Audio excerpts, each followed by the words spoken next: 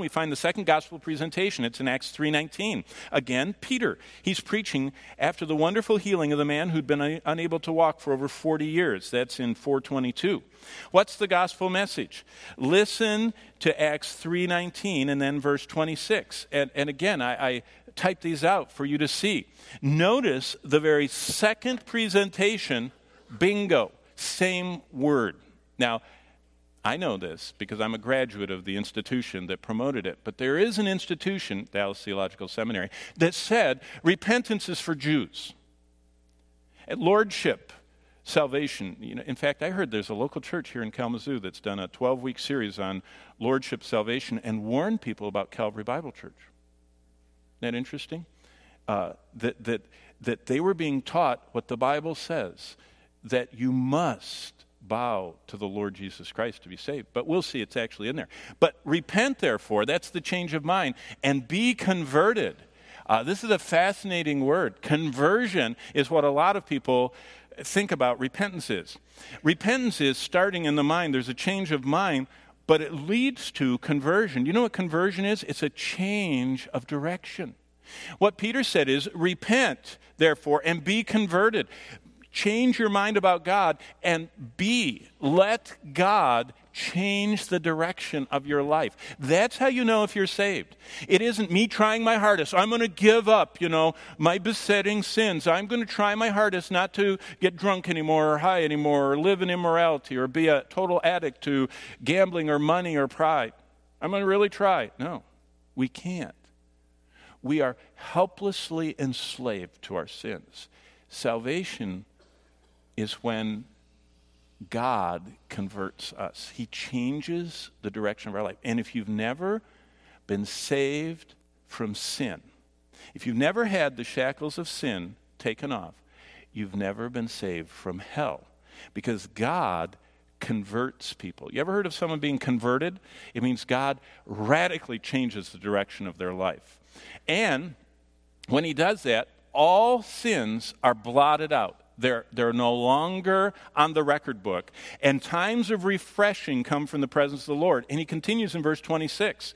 To you first, and look at this. Who is the initiator of salvation? God. God initiates salvation. We don't start the idea. We don't say, I think maybe I'm going to get saved today. What do you think, God? I thought of this. He says, no, I thought of this. I came looking for you. I came working, drawing, convicting, moving in your heart, and you're responding to me. God, having raised up his servant Jesus, sent him to bless you. What's the ultimate blessing? In turning away every one of you from your iniquities. There's the essence of salvation. If you and I have truly been born again, God converts us, turning us away from our iniquities. That's salvation according to the Lord. What's the message? Peter states two parts. Repent and turn, or be converted. By the way, that word be converted is the word epistrepho. Strepho means to turn around. Epi means on, at, around. So it's a preposition attached to a word to magnify the meaning. So in street talk, it would be really turn around away from your iniquity. And by the way, what happens to those who listened? Look at chapter 4 and verse 4. The people that heard 3:19 and 26, look at 4:4. It says, and many of those who heard the word believed, and the number of them, the men alone, was about 5,000. As many people got saved that day, men, as were at the feeding of the 5,000. Do you understand the feeding of the 5,000 was a huge event? This was the massive. 3,000 on the day of Pentecost, now just a chapter and a half away, 5,000 more. And probably they're not counting the women and children. They were just counting the heads of families.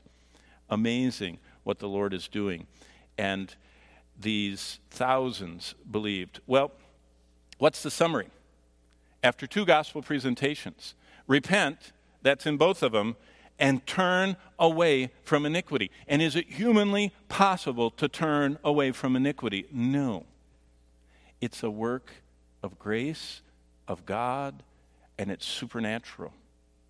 And if God has never set you free from sin, he has never set you free from eternal hell.